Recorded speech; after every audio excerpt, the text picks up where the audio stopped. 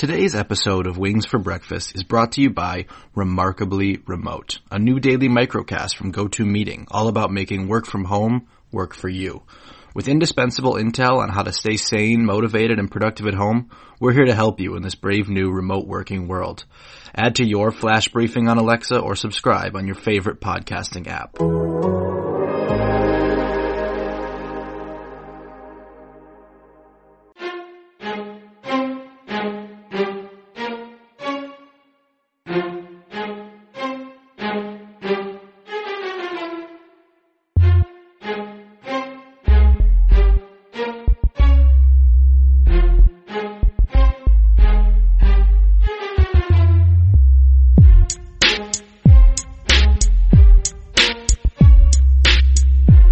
Hey everybody, and welcome to another episode of Wings for Breakfast, our twice weekly Red Wings podcast here on The Athletic. I am Max Boltman. With me as always is Prashant Iyer, and we've got a pretty loaded episode for everybody today. Prashant, how you doing? Doing pretty well, Max. Can't complain. It's a nice Wednesday morning over here in North Carolina, so I'll take that. Yeah, it's pretty nice here in Detroit too. Of course, no one's going outside, so it feels like a little bit of one of those you know how like people will like sit in their living room and just put like a cruise or like the ocean on TV. It's kind of how I feel right now.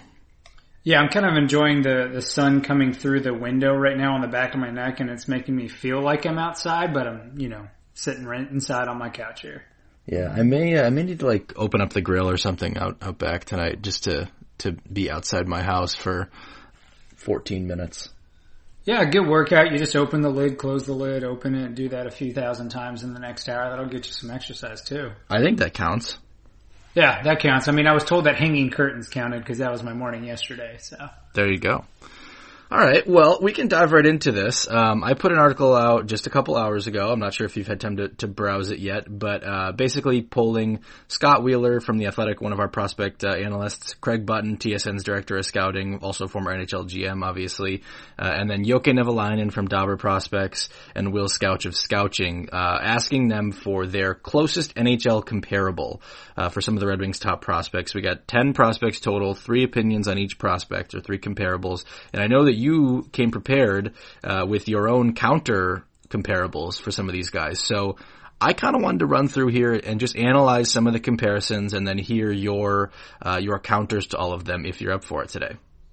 Yeah, let's do it, Max. All right. So the first one was Moritz Seider, and Craig Button came with one of the ones that I've mentioned on the show before that now I'm wondering if maybe subconsciously was planted in my head or something. Someone commented on the story that Button actually made that same Brandon Carlo comparison on draft day, which I don't remember. Obviously, I wouldn't have been watching the draft broadcast, but I kind of wonder if somehow that worked its way into my subconscious because I brought that up after the Red Wings played the Bruins about a month ago. So I like that comparison, and I think all of the ones that were given for Seider were pretty promising. You had from Scott, Alex Pietrangelo without the goals. From Button, you had Brandon Carlo, and from Jokke, you had Aaron Ekblad, who was a former number 1 overall pick, and Jeff Petrie. I would lean more to the Ekblad side of that just because of the physicality. But I think somewhere on that spectrum, Brandon Carlo, Ekblad, Pietrangelo, there is Moritz Seider's game. So I really liked the range of names in that one. Yeah, I thought those names provided were all really, really good. I think in particular for Red Wings fans, you're obviously hoping he becomes Alex Pietrangelo with the goals. But that being said, even having 85% of Aaron Ekblad or getting reasonably close to Jeff Petrie, I mean, these are guys that eat up minutes. They play top pairing minutes for their teams, aside from Brandon Carlo, although he's top 4. I think those are all great comparisons. At least from my standpoint, thinking about Seider a little bit more and trying to piece together his game without using any of the comparisons provided by the guys you mentioned. There's kind of 2 names that jump out at me. One more from NHL history that kind of more aligns with his physicality, and the other that's aligns a little bit more with Seider's hockey IQ and his ability to manage the game. And so the one that kind of aligns more with the physicality, the size, and that kind of nastier piece to his game is Derian Hatcher, who was a big defenseman for the Dallas Stars and then briefly for the Detroit Red Wings. But he's a Michigan native, big defenseman, was a number 1 defenseman for the Stars on a lot of their teams in the late 90s, early 2000s. Really tough guy to play against. He would use his size, his reach to really control the game, control the space. He could chip in offensively, although he wasn't a prolific offensive player by any means. But more than anything, you just did not want to go into the open ice areas around Hatcher, and you didn't really want to go into the corners and have to work against him at his size. He was a big guy, 6'5", 245 pounds. I certainly think he's more physical than Seider ever was, or will be. But that being said, I think he's kind of a nice comp from that physicality aspect. You know, another one that Red Wings fans will kind of think about is Vladimir Konstantinov, who also played with that kind of nastiness and edge. Although Konstantinov is only 5'11", he just played a lot bigger than he actually was. And then the guy that's kind of in the NHL right now that speaks to Seider's intellect or overall hockey IQ is Chris Tanev, of the Vancouver Canucks. I think Tanev for years really flew under the radar in Vancouver as a highly intelligent defenseman that skated well, decent size, not a huge offensive player, but he really controlled both aspects of the game with his ability to break the puck out of the zone, make a good first pass, and he was so tough to play against one-on-one, and his IQ and the way he positions himself really reminds me a little bit of Seider. So I think I'd be comfortable with basically Chris Tanev that hits a little bit more as a reasonable player comp for Moritz Seider. Seider definitely hits a lot. I mean, it's the thing that I've been the most surprised about. I think it's one of the things the Red Wings have been happiest about in Moritz Seider's game is how much really organic physicality is part of his game at such a young age. And it's one of the things that to me speaks to the Carlo comp, because I think they combine that smooth skating, the physicality, the shutdown D play. Where I think the Carlo comp could end up being a little low, though, is that I really do think Moritz Seider has shown the ability to play on the power play this year. And that's something that I was not expecting when the Red Wings drafted him.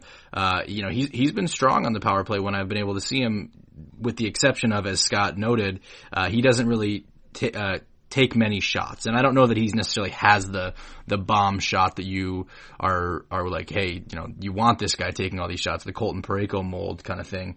But he's a great passer, smart player, walks the line well. So if he manages to play an NHL power play, then I think he's going to score more than Carlo and more than Tanev, similarly. So, it's interesting though. I mean, some of these names that are getting tossed around, I think, there was some idea that, we'll get into this more as we go through the prospects that, some of them were kind of letdowns, and I wondered if Carlo might have been one of the ones people were alluding to there. But to me, Brandon Carlo plays huge minutes on the Boston Bruins, and I think if you are playing huge minutes on a cup contender, that's a player that you should be more than happy to have any day of the week. And if they do get up into that 30-point range, all the better. Yeah, I mean, I completely agree. I don't think I would be let down by having Brandon Carlo. Now, obviously, you may be disappointed when you're saying, okay, at 6th overall, I ended up with Brandon Carlo. But that being said, I don't know that you can always judge him back to his draft position. And simply, if you're getting a top 4 defenseman that can eat minutes, contribute offensively, and potentially give you a little bit more scoring than Carlo does, that's a valuable defenseman that you can still win with if that player is your best defenseman. I think we've seen examples of that when the Pittsburgh Penguins didn't have Chris Letang. They were still able to, win those types of games, win a Stanley Cup, having players that could do it that were all similar level with that kind of skill set. So I think that's a great comp. Hoping that you do get maybe a little bit more offense. I think that's kind of why I also like the Darian Hatcher comparison, because he also played significant power play minutes for the Stars next to Sergei Zubov, who was obviously the much more offensively talented defenseman for the Dallas Stars back in the late 90s. But Hatcher had a great shot, big rocket, huge physical player, really tough to play against. I'm kind of hoping that you get a guy like that, because for years Hatcher was consistently on Norris ballots. He didn't win any because Nick Lidstrom won them all. But that being said, I think he was consistently in that realm. Yeah, and obviously if you draft a guy who gets, 4 or 5 seasons, where he's in the top 20 in Norris finishers, basically he's a number 1 defenseman, you're more than happy with that. Yeah, I mean, you can't complain whatsoever. And Hatcher's also a nice comp in that sense, because Hatcher was 8th overall in his draft class, and so kind of right in the similar pedigree in terms of what you're expecting. Yeah. All right, so then I think the next one, Max, that you touched on was Joe Veleno. I think I'll start this one off. And so for my comparison, again, trying not to use players that were noted by the guys you polled, the guy that kind of struck me as most similar to Joe Veleno, and when I'm thinking about this, I'm looking for a player that can play both sides of the ice. Maybe doesn't have a ton of offensive upside, although it has a little bit of that scoring touch. But probably going to play in your middle six areas. Could play as high as a 2C, but probably is better suited as a 3C. I think putting all those pieces together, the guy that kind of jumped out to me was Tyler Bozak, who was undrafted, but similar size to Veleno, 6'1", 200 pounds. Plays both sides of the ice really, really well. In Toronto, was asked to play a little bit above his head, sometimes first line, sometimes second line. But when he found his, role in St. Louis, playing more on the third line as a center, I thought he did an excellent job, really solidifying that third C role for the Blues. Helped him get to the Stanley Cup. He certainly has some offensive potential. He has a couple of 49-point seasons, a career high of 55. A career high of 23 goals. So I think those are maybe a little bit loftier than what I'm expecting Veleno to be able to chip in. But I think having a 40-point center that plays both sides of the ice quite well and can chip in from that third line role, although optimistically can maybe play a little bit on the second line, I think Bozak fit pretty well for Veleno. Max, of the three names that you got, who did you think best suited Joe Veleno's potential? I thought it was a pretty good spectrum. I mean, I think on the high scoring end, you had Scott given the Phillip Danault comparison. I think Red Wings fans should be ecstatic about just even hearing, those guys in the same sentence. Danault plays a great role for the Canadians, and he centers a pretty dangerous line for them. I mean, he was on pace to have a 50-point season this year, had a 50-point season last year. He's still 26, and he was getting Selke votes last year. So if he's Phillip Danault, Red Wings fans should be over the moon.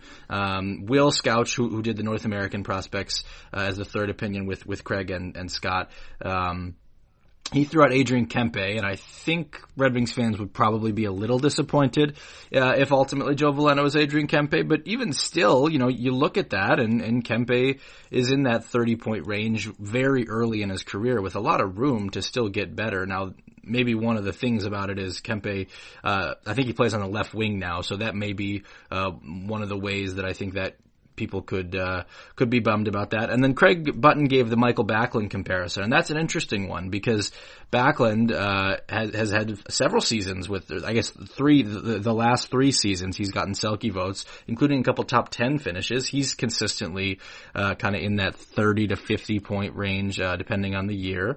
And for a really good, a Calgary team that's become pretty good in recent years. So I think if you're getting a second line center for a contender who is getting Selke votes and scoring in the 40s, you're very happy. And so to me, the Veleno comps, maybe none really like super sexy other than maybe Danault in terms of name, but really good players.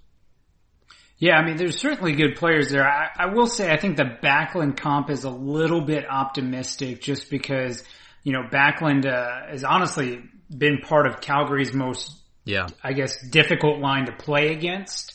And arguably is their kind of best overall two-way player, if you will, on the Flames. So, he's an outstanding player. Obviously, I think that's more on the optimistic side of things, but either way, I mean, if you're getting a range where your floor is maybe Adrian Kempe, which again, I think the reason Wings fans are probably not as happy with that comp is 1, Kempe is very early in his career. 2, he plays in Los Angeles where you're not getting a lot of press on him, given that the Kings have been similarly bad. And 3, he just largely didn't have the pedigree associated with him that Veleno does. I still don't think that's a bad floor to set for him. But like I said, you're kind of hoping he can become closer to that Backlund or even Tyler Bozak or even, really optimistically is Phillip Danault. Yeah, and one thing we should maybe go out of our way to say here is that I don't think any of these comps are predictions, right? So they're stylistic comps. And so what you're really looking for here is the picture of what he's going to be. And so what I get from this range of players, let's start with Seider. What I get from the Seider range is you have a top pairing defenseman, right? A physical top pairing defenseman who you're hoping can add offense as things go. From Veleno, you're getting a strong two-way center who can probably play on your middle six, and you're hoping for the upside that's going to elevate him into that territory, more like the Backlund Backlund or even up into the Deneau range. But you're getting that strong two-way player. You're looking for profiles here more than you're looking for, this is what I can expect in terms of how many Selke votes Joe Veleno is going to get. Is that fair to say? Yeah, I think that's completely fair to say, and that's the best way to put it, just because, again, you don't want to walk away from here saying, all right, Joe Veleno is Michael Backlund. Like, that's the wrong assessment. You should say Joe Veleno plays like Michael Backlund, exactly, but may or may not have the same skill to get the same results as Michael Backlund or something along those lines. So, important distinction here as we're making these comps, and that we're looking for players that just maybe resemble what these Wings prospects look like, as opposed to these Wings prospects will be these players. And by definition, any NHL comparable is aspirational, right? Like, if you're comparing a prospect to an NHL player, it's because the prospect hasn't even made the NHL yet. So, just definitionally, it's not a fair expectation to say that if Joe Veleno doesn't become Michael Backlund or Phillip Deneau that he has botched his development. We're talking stylistic comps here. Yeah, I completely agree, because again, we're going to run through a list of 10 comps here. Optimistically, you're not going to hit 10 out of 10 as all those guys even making the NHL. So I think it's still important to note that, the NHL comps are simply just how these players look and play. The next one that we did was Michael Rasmussen, and this is a guy who I think is incredibly hard to get an accurate comparison for a couple of reasons. Number one, there's not a lot of players his size in the league. Number two, he has an interesting combination where he's an offensive threat in terms of he has scored in the past, but a lot of it's been done at the net. He's not a super he's strong, I guess, super fluid skater, I guess would be the word I would use. He doesn't have like real high-end agility or speed or anything like that, but he has produced historically, and that's Michael Rasmussen, obviously. So Scott Wheeler said Michael Handzus. Craig Button said Tomas Holmstrom. Will Scouch said Brock Nelson. I don't know where I fall on that, and I just don't know that I really could state one way or the other. I think certainly Button's onto something with the net ability of a Holmstrom, but I also think you're looking for Rasmussen to be a shutdown center, and I'm not sure that fits the comp perfectly. Scott gives Handzus, and I think in terms of role, I think that makes some sense. I think obviously you're pretty happy if Rasmussen gets to Brock Nelson's production level. So I don't know that any one of those flipped the switch for me in terms of like there's a comp that we'll get to in a minute here that when I heard I was like, oh yeah, that's it. I don't think there was one of those for Rasmussen for me.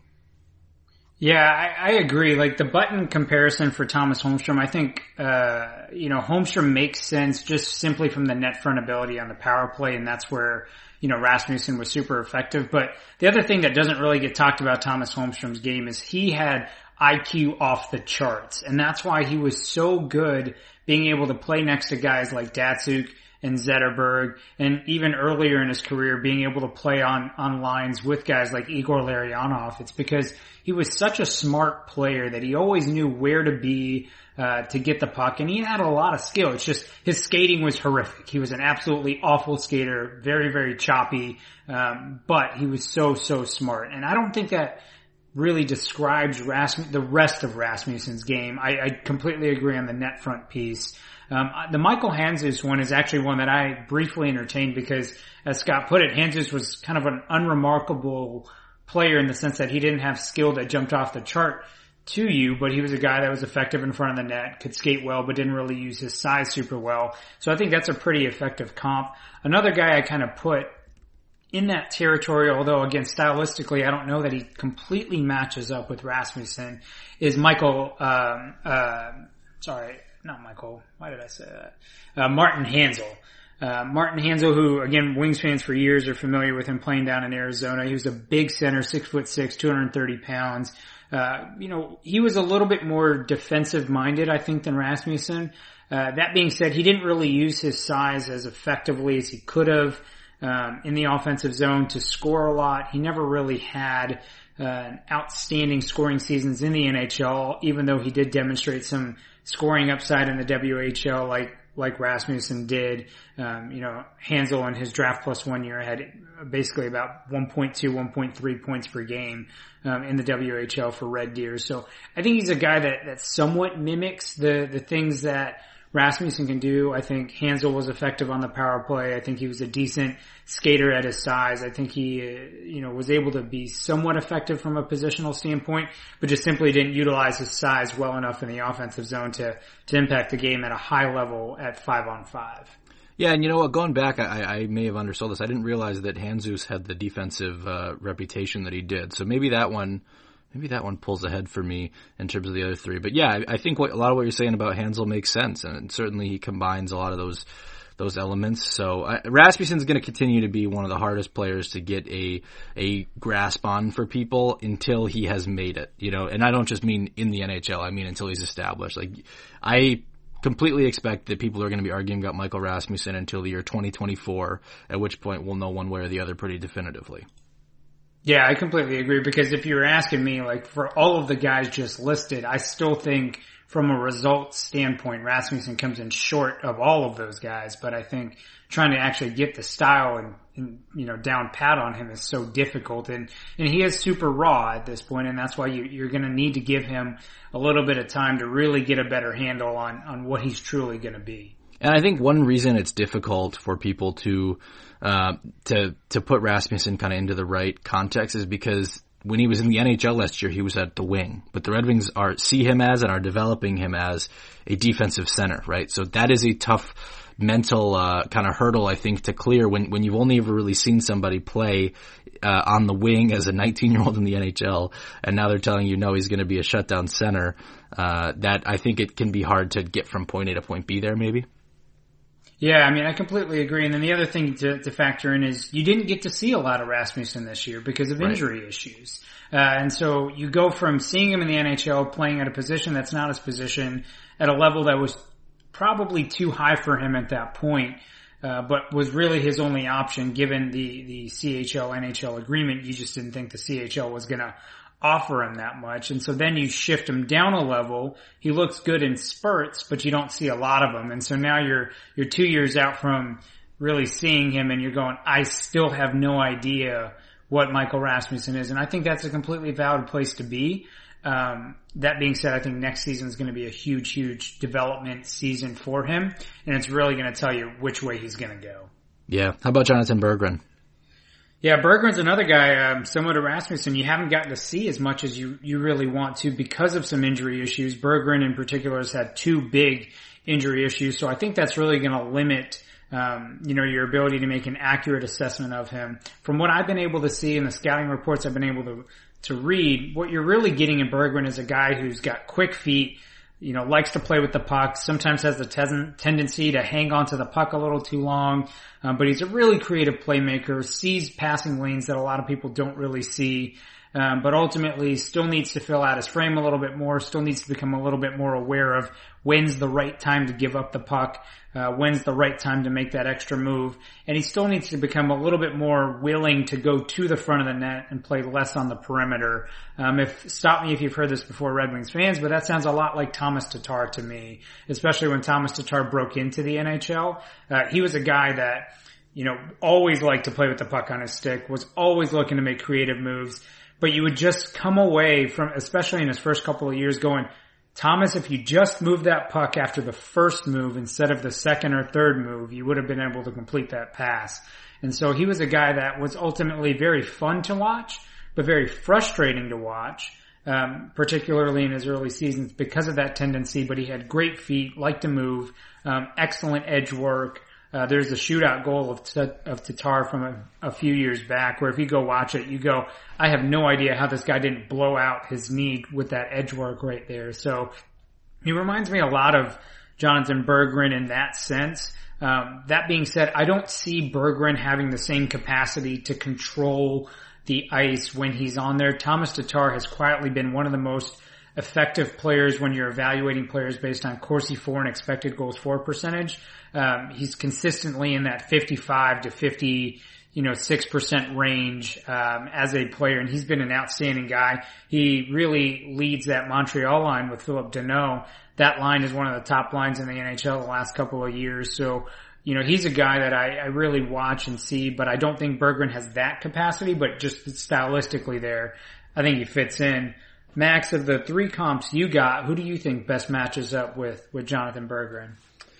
Yeah, Berggren's one of the toughest ones for me. I mean, Scott said Nikita Gusev, Craig Button said Andrew Mangiapane in Calgary, and then Yoke said, like, at his best, you're looking at a Jaden Schwartz type in terms of the skill of an undersized playmaker who will compete a little bit. But then I think Yoke made the interesting point that, you know, because of the injuries, does the projection shift more in the direction of like a Robbie Fabry?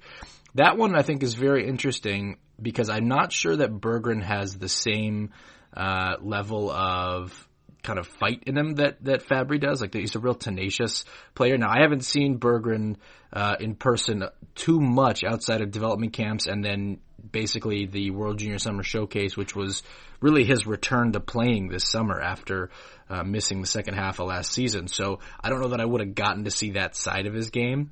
But I think there's, you know, some interesting lessons kind of to pick out of there. And I think it was Button that made the point that as you go up, it gets tougher to have the puck so much that you have to kind of learn when to not have it, when to get into the right spots to get it back. And he made the point that Mangiapane learned those things and that Berggren is smart enough to do the same. But what I think is interesting about that is that when I watch Berggren, I think of him just wheeling around the offensive zone and just possessing the puck until he finds that perfect pass. It's a fair point that he's just not going to be able to do that consistently in the NHL because no one really can, unless your name is Patrick Kane, maybe Quinn Hughes, maybe Cale Makar, right? So unless you're talking about a player of that caliber, it's really hard to play that style, and so there will be a transition, presumably, in Berggren's game. So I think that, to me, you know, it maybe if not the name that I think people want to hear, that I think best describes the trajectory that Berggren probably has to take. And Mangiapane is still a good player for Calgary. Yeah, I mean, don't get me wrong. Mangiapane is a great player, and I think he's a guy that, again, you would be happy to have from Jonathan Berggren at this point in time. So, you know, I think the point by Button is really well made that players, as you continue to go up levels, have to get used to playing away from the puck. And I think Berggren's a guy who's always used to having the puck on his stick. And I think that's what honestly separates the really talented players from those that ultimately flame out of the NHL. And I'll give a comp that, again, might remind some people of Jonathan Berggren if you're looking for what a floor might be. Thomas Jurko. Jurko was an insanely talented player with the puck. I mean, when he was coming up in the draft, there were YouTube videos of all these trick shots and different skill moves that he could do. When the guy had the puck on his stick, he was unbelievable to watch. I mean, the guy could literally do everything. Another guy people might remember is Linus Omark, also over in Sweden, who is the one who created the flip shot, shootout goal. And so those two guys in particular, outstanding with the puck on their stick, but didn't really do a lot to get it back and didn't really do a lot away from the puck. And ultimately, neither of those guys were very successful at the NHL level. So I really like the Button statement that you have to find a way to play away from the puck. And that's why I think Berggren is so difficult to evaluate, because on the bigger ice in Sweden, where you're able to play with it a little bit more on the perimeter because the D aren't going to chase you out there, how does that translate to the North American ice? And so I think that'll be really interesting to watch. What did you think of the Jared McIsaac ones that were given? I mean, those were a little bit all over the board. I think Scott said Alec Martinez, Button said Ryan Lindgren,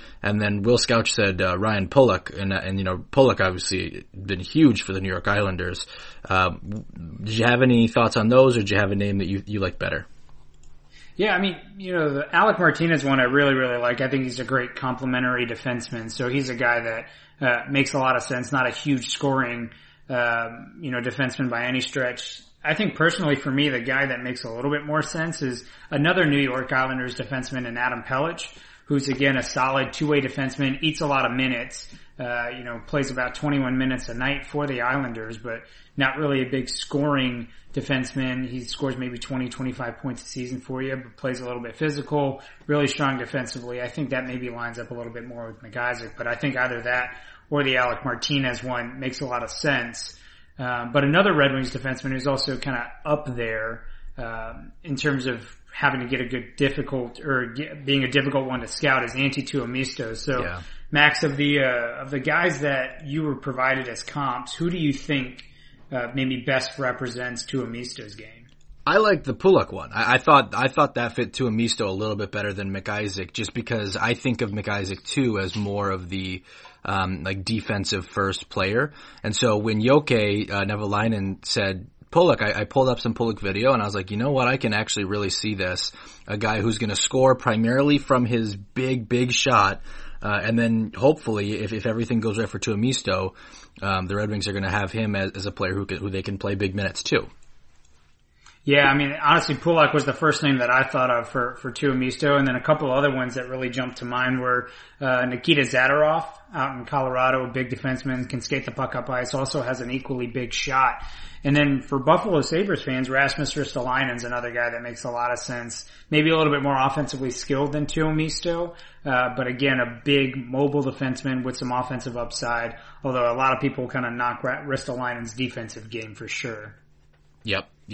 What about Albert Johansson? So Johansson's a tough one to evaluate, but like you've been talking about for a while, he's really coming on of late. I think for me, the difficult comparison was trying to sort out who's that smallish mobile skating defenseman. One guy that jumped out was Henri Jokiharju, who's now in Buffalo from Chicago. I think Jokiharju's a similar sized player to Johansson, great skater, has the ability to rush the puck up the ice, contributes offensively, high IQ defenseman. I think that's kind of best case scenario for Albert Johansson. Yeah, and Jokiharju is a guy who's gotten a lot of pub, obviously with the trade from, was it Chicago to Buffalo? Yep. So he's a guy who certainly I think I could see, he was a late first round pick and Johansson's been a little bit of a, to me at least, a riser in what he's done this season. I think the skating is what sets him apart.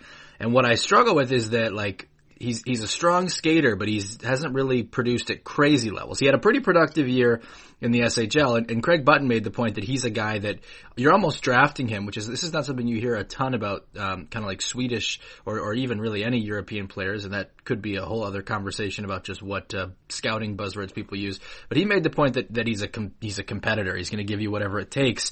And it made me think back to draft night and Håkan Andersson giving almost a Hronek comp for Johansson. I thought that was interesting. Hronek without the shot, I believe, was that comparison. So Button says Siegenthaler. Joke said Nate Schmidt. That was kind of an interesting one that I hadn't thought of. And then Scott said Matt Grzelcyk of Boston or Andy Green. I think any of those, the Red Wings should be pretty happy with at that point. At that point, you're talking about a player who's going to play on probably one of your second or third pairs. But again, you're picking late in the second round. I don't think you should be expecting a top pair stud at that point. Siegenthaler, I thought he's taller than Johansson, but it did also remind me. I believe the Red Wings are hoping that he grows an inch or two because I believe his dad and brothers are both 6'3". Yeah, so hopefully he does grow a little bit, and I do like the Grzelcyk comparison as well from Scott. I think it's a good pick, but either way, I think you're just hoping to get a mobile defenseman that can move the puck up the ice and is able to play well gap control wise. So now Max, I think the next one we got to jump to is the one you said to me was your favorite player comp that you received, and it was for Robert Mastrosimone. I loved the Beauvillier comp. In the past, like Scott said Zucker, and that's something I've thought of before, but I ultimately don't know if he's going to do offensively as well as Zucker has. Beauvillier, though, I think is a great comp in terms of the slipperiness of Mastrosimone's game, but also like the compete level, and that to me is one that stood out immediately. Will said Tomas Tatar, so that's our second Tomas Tatar mention of the day, and I think I get what he's going for there too. But to me, when I heard Beauvillier, I was like, oh, yep, that's it. Yeah, I mean, Beauvillier I thought was probably the best comparison you could have for Mastrosimone. I think another guy that I was trying to fit into Mastrosimone, but is a guy who I think is substantially more skilled than Mastrosimone, is Jonathan Marchessault. Again, another smaller winger, great shot, decent skater, can have a nice impact on the game. I think obviously that would be the best case scenario you could possibly hope for with Mastrosimone, but just that archetype of player, that kind of reminded me of Robert Mastrosimone. Let's take a quick break because I want to tell everybody about the Black Tux real quick. The Black Tux believes every groom deserves a better experience when it comes to finding formal wear, a suit or tuxedo, for their big day. Did you know the Black Tux was actually started by two guys who had one of the worst tuxedo fittings you could imagine? Turns out they aren't alone in this frustration. Just listen to these 1-star reviews from competitor tux shops that shall not be named. Go elsewhere. This place is pretty terrible, unless you're dressing like your grandpa for Halloween. We felt weird buying a suit from somebody so unhappy. We were afraid his bad vibes might follow us to our wedding day, so we left. What I love about the Black Tux is they have an easy online ordering process that brings your suit or tuxedo straight to you. Just pick a style at theblacktux.com and request a free home try-on so you can feel the fit and quality before you commit. And if online isn't your style, the Black Tux has showrooms all over the country where you can find your fit and plan your look. From there, they'll ship your order 2 weeks before your wedding so you can check it one last time. Talk about commitment. Whether you're buying your outfit or looking to rent, you won't find a formal wear experience or designs like the ones you'll find at the Black Tux. If you want your wedding to be remembered for the right reasons, order your suit or tuxedo at theblacktux.com and enjoy 10% off with code WINGS. That's theblacktux.com, code WINGS, for 10% off your purchase. The Black Tux. Formal wear for the moment. All right, moving toward the end here then, let's get to Giovanni Smith. Man, Giovanni Smith's a tough one because he's a guy that was drafted in the second round. You were hoping he was going to be a huge impact player, struggled for a little bit with penalties in the OHL, and then has kind of cleaned up his game to becoming an effective player. The guy that jumped out to me as a perfect comp here was Jordan Martinook in Carolina, who, just like Giovanni Smith, similar, he was a second round pick, is able to chip in a little bit offensively, career highs of 15 goals, 25 points. He's a high energy player, throws his body around a lot, really livens up that locker room, can play really up and down the lineup, doesn't really play much power play time, not really an effective net front player like we got a glimpse of with Giovanni Smith, but I think Smith can be that type of NHL player that Jordan Martinook is and just be really, really effective, utilize the speed on the forecheck and be a difficult player to play against. What about you, Max? Yeah, Giovanni is an interesting one, and I think you could kind of see it reflected in the answers here. So Scott said Chris Wagner. Button said Brendan Lemieux type, but could be some Lawson Krause if he can get more into that shift in kind of mentality of his game. And then Scouch said Jordan Nolan. I think that kind of sums up to you, though, in broad strokes, the kind of player you're looking for in Giovanni Smith. He's an energy guy. He's a guy that you want in the bottom half of your lineup. And I ultimately think, especially when you start hearing if he shifts his game toward the Lawson Krause mindset, the quote Button gave was, "Here I am, try to take me out of my space because I'm going to take you out of your space." That, I think, is the quote that best sums up how size can best be utilized in the NHL. It doesn't have to be about the big booming hit, although Smith can certainly deliver that. But more than anything, it's about how it can shift where people are on the ice and the areas you can get to. If that's what Giovanni Smith can be, the Red Wings should be over the moon. Yeah, I completely agree. I think if he gets to that level where he's able to have that kind of impact, you're really talking about an effective NHL player who's going to have a relatively lengthy career. And that's why I think maybe that Jordan Martinook type is exactly that player, except you're hoping for maybe a little bit more offensive upside, and that may come simply by virtue of getting power play time. Yeah. And, certainly like Chris Wagner, if you're taking basically anyone off Boston's roster right now, you're pretty happy with it because anytime you're getting a complete roster like that, I think that's one of the archetypes to build around. They've got a top heavy, scoring system there with their top line, but that's a line that pretty much 1 through 4, they can match up with you, right? Yeah, completely agree. All right, so the last guy we got then is Elmer Soderblom, who I think from your polling people, this was the most difficult comparison for them to generate. So what do you think of the comp, and who would you take? Yeah, Scott said, he made the point that there's just so few players this size. And I think he said there's no one that played a single game in the NHL at forward last year at 6'7". So that tells you how rare this is. He kind of gave the Nick Bjugstad comp, and I think that would be, and he made the point, like the odds he's going to breach that production ceiling are pretty low. But I think, that's a mold for how it can look. And Button said Brian Boyle, just because of kind of the trajectory and where he fits. So Elmer's got some hands, and that's kind of the point he was making. And then Yoke said Jordan Greenway. And I think all of this reflects just how tough it can be for a guy at that size. Size can be valued, but at some point it gets so big that it's like, is it going to become an impediment, right? Is it going to become an impediment to speed? Is it going to become an impediment to other things, So I don't know that any of these jumped off the page to me. Is there anyone that you thought fit better?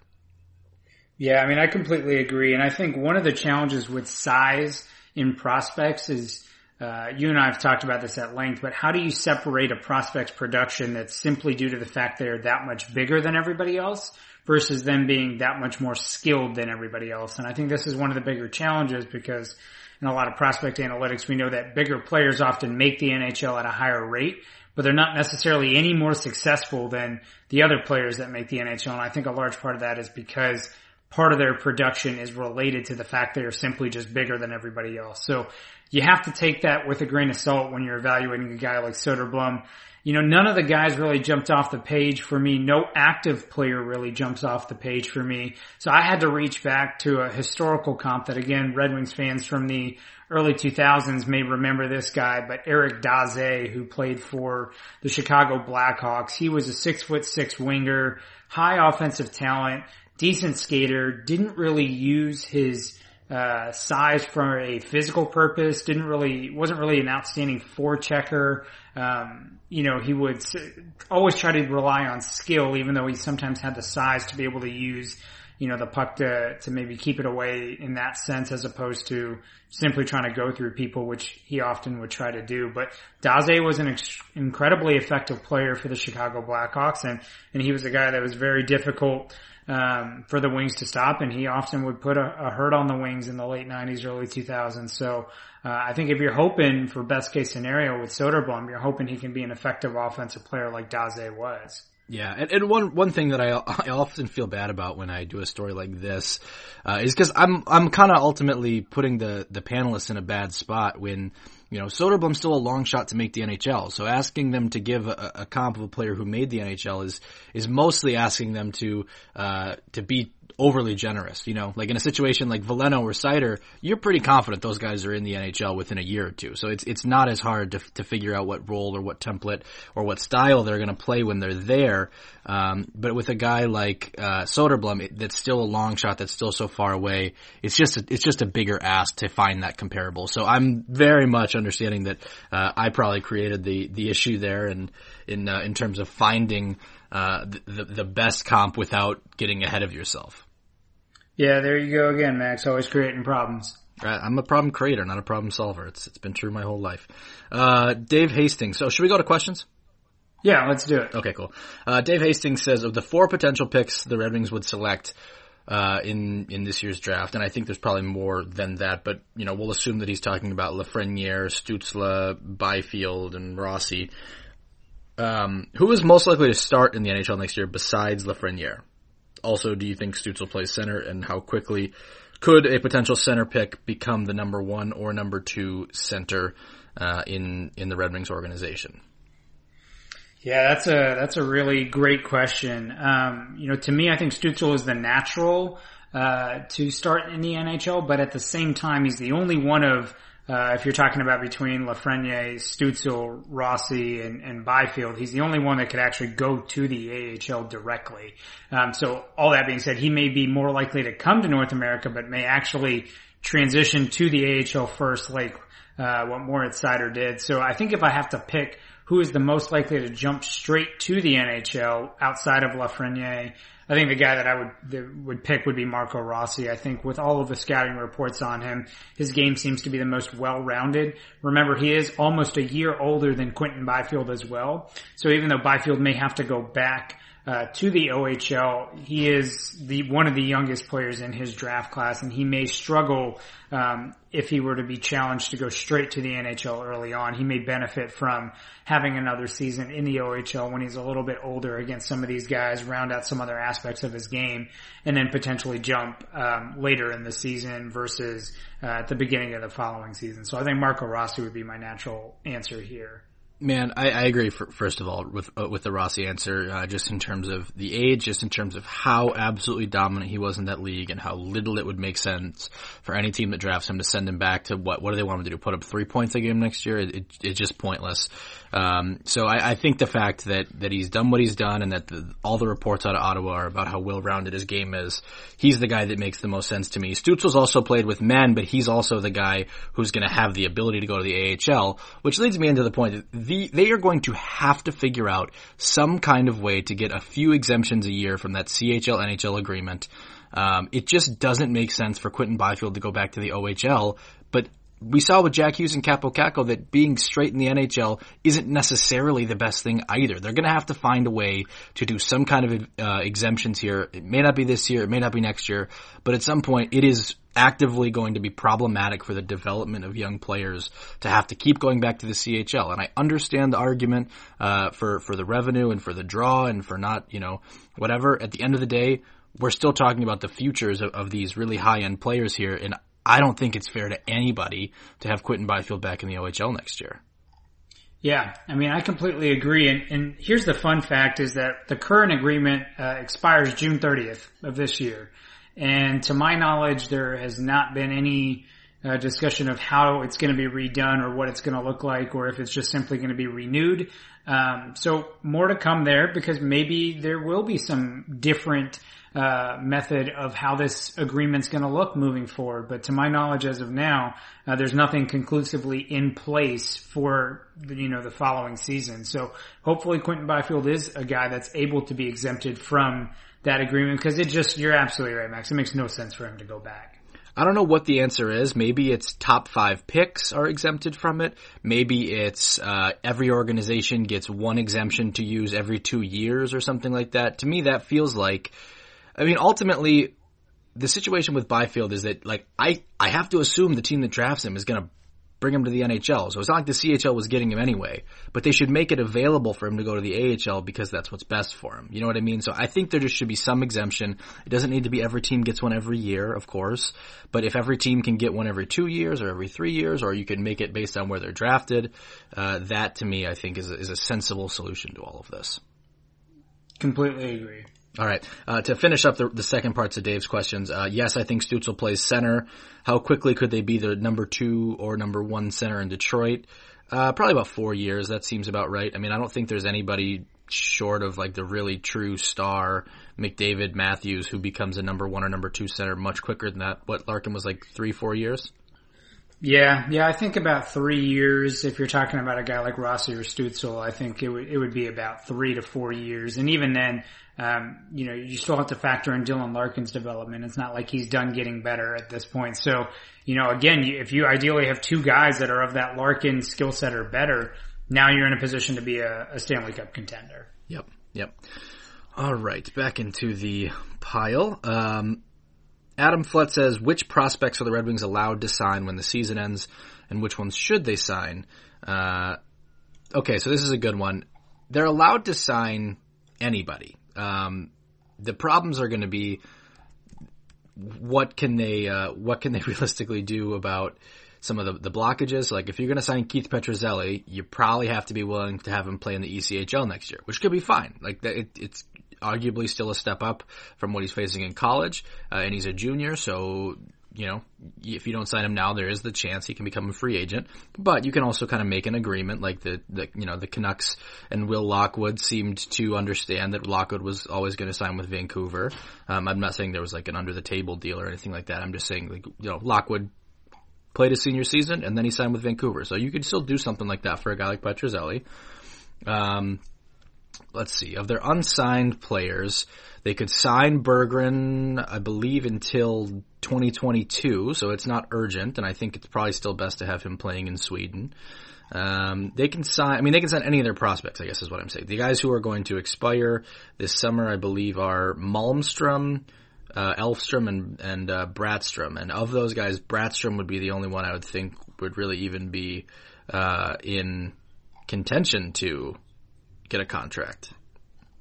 Yeah, I completely agree with that. They can really sign anybody. I don't know that any of those guys are hugely necessary to keep in the system at this point. So you may see all 3 of them just be allowed to walk. The only people I would sign, I think I would sign Petruzzelli now. I think that might be it. They've already signed McIsaac, so he's going to go pro. I don't think I would pull Mastrosimone, Phillips out of college yet. Kakinsalo, I don't think I would sign at this point. Kevin Maki, obviously he's got some stuff going on over there. Grava, I don't think you're bringing over yet. Yeah, I think that's it for me. Yeah, that's really it. Yeah, I'm right there with you. I don't think there's anybody else because, again, Tuomisto's going into the NCAA now, so you can't bring him either. And so there's no one really that I think the Wings should sign and try and bring over at this point. Yeah. John Evans says, what would be the biggest obstacle to a March Madness style tournament for the NHL playoffs other than, he says, the NHL hating fun and starting playoffs on a Tuesday instead of a fun weekend long event? The biggest obstacle is that style tournament, while very, very fun, is probably not going to lead to a satisfactory champion in hockey in most occasions. Like, especially if you're talking about 24 teams, you could very easily have the Chicago Blackhawks win 5 straight games and then they're the Stanley Cup champions. And I don't think that is ultimately what the NHL has in mind or would be good for the NHL, I should say. I can't really speak to what they have in mind at this point.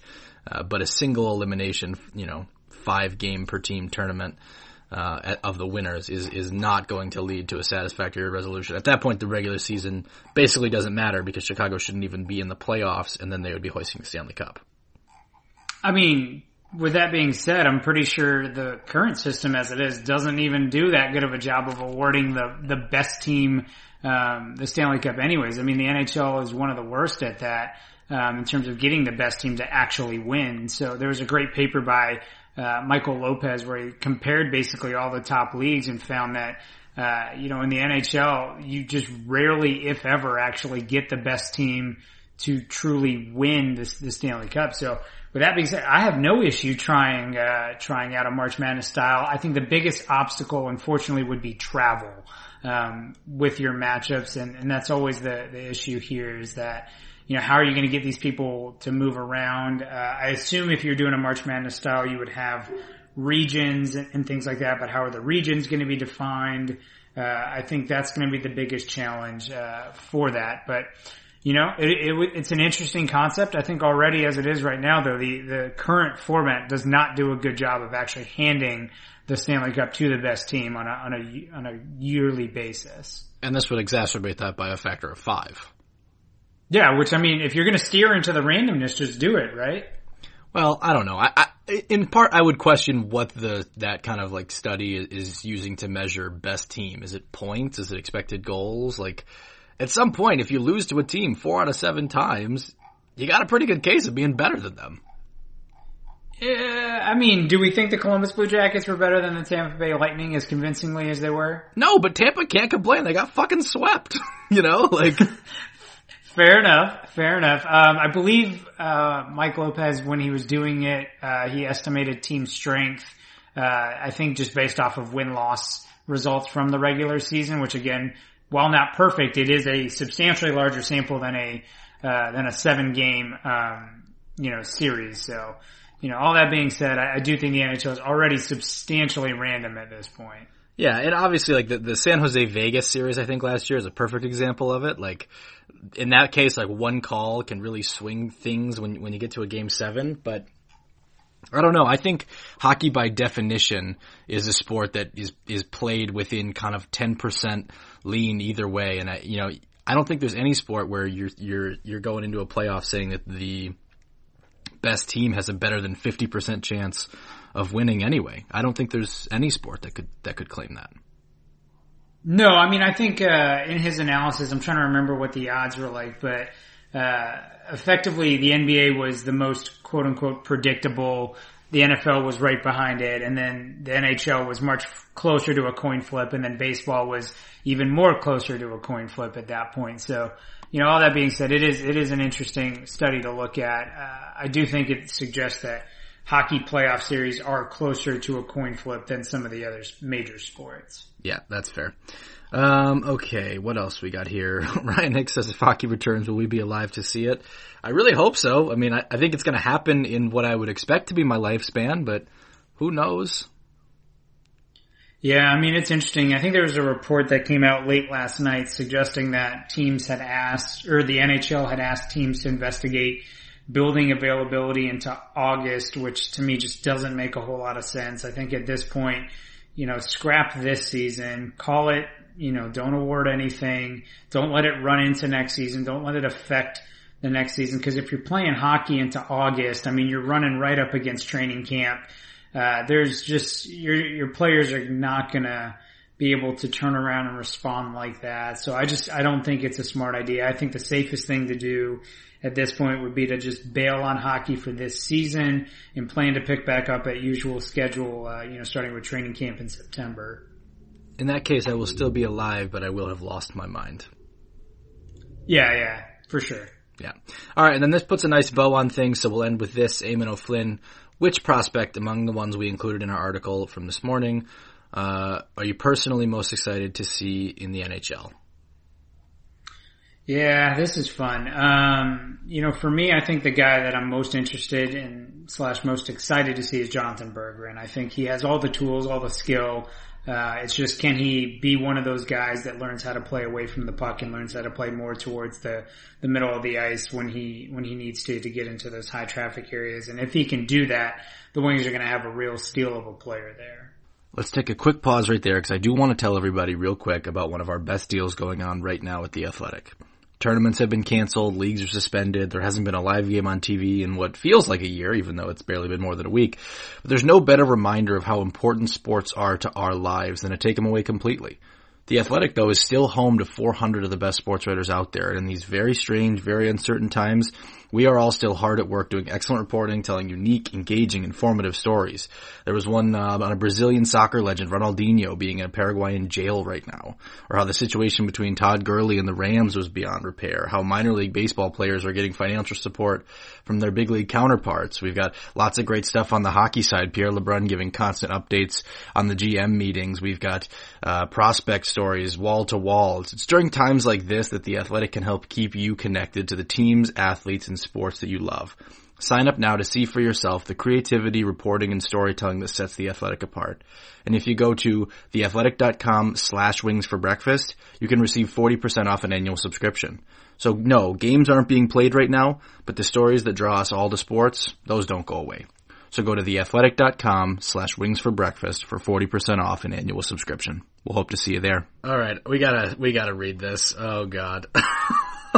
Craig Custance just put up a story on The Athletic, and it involves this quote. According to an NHL source, at least one team has submitted a lottery proposal that would include a tournament in which lottery teams play for the first overall pick. How would you feel about a tournament in which the lottery teams play for the first overall pick?